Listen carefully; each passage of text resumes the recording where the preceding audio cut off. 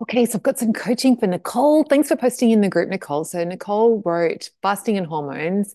Hi, Jules. I was wondering what your thoughts are on fasting and hormones. My weight has been climbing for the last few months, and I realized it since I read about the effects of fasting on hormones. Previously, I wasn't ever eating breakfast, and that suited me. But I read that women need to fast according to their cycles. So day 1 to 10 should be between 13 and 72 hours. Day 11 to 15 13 to 15 hours, day 16 to 19, 13 to 72 hours, day 20 onwards, 13 hours or less. As a 43-year-old, I'm in that phase of super high estrogen and declining progesterone. So I don't really want to mess with my hormones. But also putting on weight isn't good for my hormones either. It's a bit of a out of the scope of NHC, but I'm interested in what you might have read about it. And I'm going to experiment with following the recommendations more carefully and being very intentional about what I have when I do have breakfast.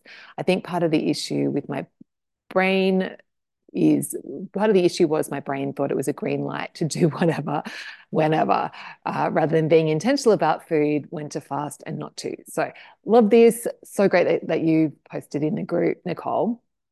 And fascinating, interestingly, like I just turned 51. So, like, this hormones thing has been on my mind. And actually, last year I worked with a coach, Maisie Hill. She has a great podcast called The Maisie Hill Experience, if you want to check her out. And she's like definitely an expert in hormone health. So, and I did her program last year. And so I actually learned a lot about hormones. So there's a heap of stuff. And you've just, this post has made me realize I actually haven't done a lesson in the NHC. So I will do, when school goes back sometime in Feb, I'll actually pull together something for the graduates group and I'll post in there, like do a bonus lesson on hormones and how to navigate this.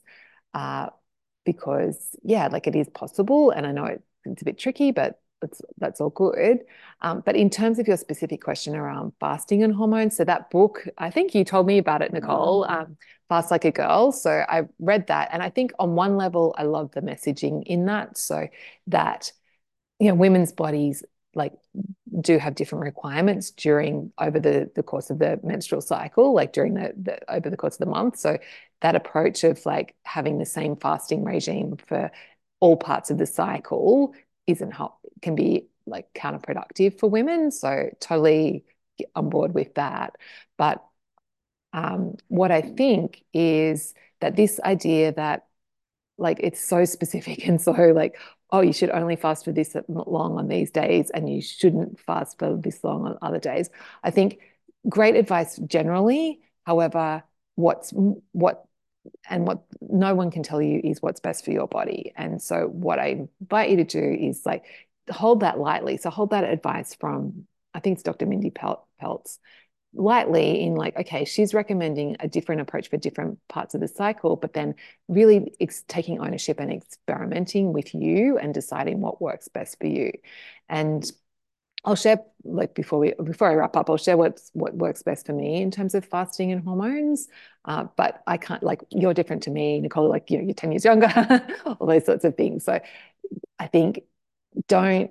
I think the most important part of this is to don't forget to check in with your body and check in with your inner wisdom about what feels best for you because we are all slightly different and that's the most important thing. So I think in terms of like so you've been gaining a bit of weight and I think you've identified it like your brain's just gone, oh well, I shouldn't be fasting because I don't want to mess with my hormones, so therefore I should just eat whatever whenever, and of course that's going to result in weight gain. So what we want to do is I think the first step is to just nip that sneaky thought in the bud and go back to really focusing on being intentional and like and yeah, being intentional. And that's really the most important thing is like just not starting to like eat random stuff randomly, having that regular meal schedule.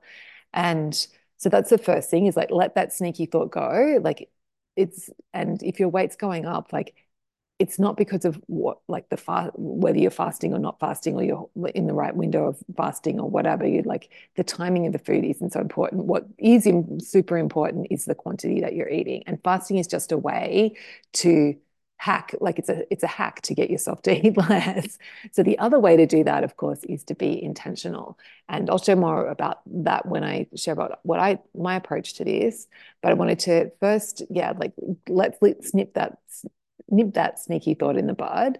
And then, yeah, focus on being intentional, Nicole. So you mentioned that like when you weren't eating breakfast, that felt good to you, like, and I don't know, whenever you were having your first meal.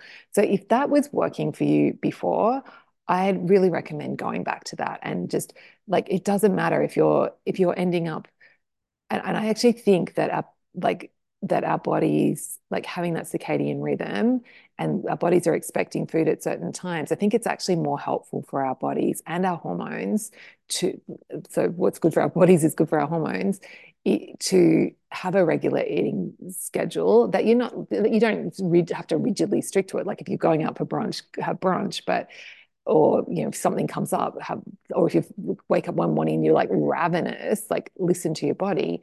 but but I think having that regular schedule of, okay, I usually have breakfast, or my first meal is usually at this time, and my lunch is here and my dinner's here, is way more way more helpful for our bodies to navigate. And it also stops that sneaky grazing, and stops that extra, all those extra little bits that can come in. So I would but be willing to experiment. You might find that you do, it is better for you to have some breakfast. I don't know, but it sounds like it wasn't. It sounds like what you were doing before was working for you. So I would just start by going back there and then observing, like tracking, like just noticing, okay, during the first half of my menstrual cycle, like how does this feel? And then maybe like when you're paying attention, you'll notice that actually it is harder for me to wait until, say, you're having your first meal at 11.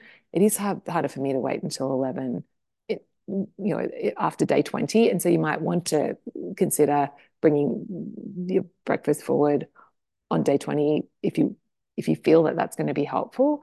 But I think the simplicity of like having that regular meal schedule, it's easier to navigate, and I think that you get the best benefits that way. So that's the first thing. So second thing. So first is like just the sneaky thought. Just go back to being intentional, experiment with your meal schedule, and I would just be willing to, if you want to experiment, great, play around, but I just find what works for me and just stick to that. Um, and I think that's the most important thing. And so then in terms of like doing longer fasts and things like that, I have actually personally completely stopped all fasting. I can't remember the last time I did a large fast, even a 24-hour fast. And the reason for that is it's just really hard. And I found that when I could do it, but I would just, like, my mental health would be shot. Like I would just be feeling really depressed, and just noticeably depressed. And it just wasn't worth it. And because I'm eating, like, because I've learned this skill of like listening to my body and being intentional with my serving sizes, like I don't need to fast uh, to manage my weight. Like my weight's where I want it to be. So I think that's actually a better approach. And I think fasting can be a useful tool for weight loss in the short term. But what happens is your body gets used to the rhythm, and then you will end up overeating anyway. And like Glenn has been fasting for years, and he's like, he does like two 24-hour fasts a week, and he has been gaining weight lately. Like, and and so I just think that that you everyone's better off just eating regular meals, and then being really intentional with the serving sizes. And maybe if you do want to lose some weight, just focusing on the radically smaller dinners. So just when you are serving out yourself dinner, serve yourself half or less than half of what you would normally eat that. If you're still really hungry and you want to go back for more, do. But oftentimes you'll find that that small portion was enough, and then you're good. So yeah, curious to see your thoughts, Nicole.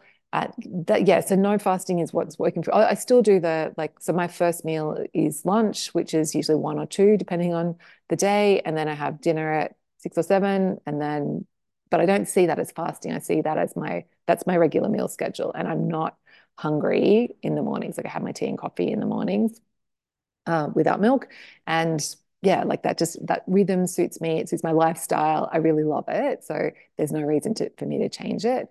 Uh, yeah, so that's my thoughts. And after it was interesting actually, after I read that Dr. Mindy Pelt's book, I did experiment with, I was like, oh, maybe I shouldn't be fast, like maybe I should be not fasting so much.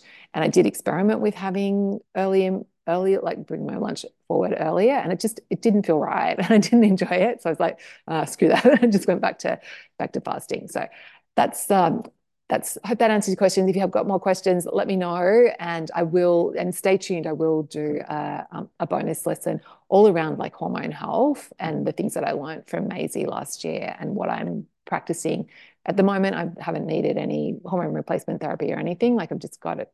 It seems to be under control, but I'm open to that as well, and I will do a lesson on that in the future. Okay, talk soon. Bye, Nicole.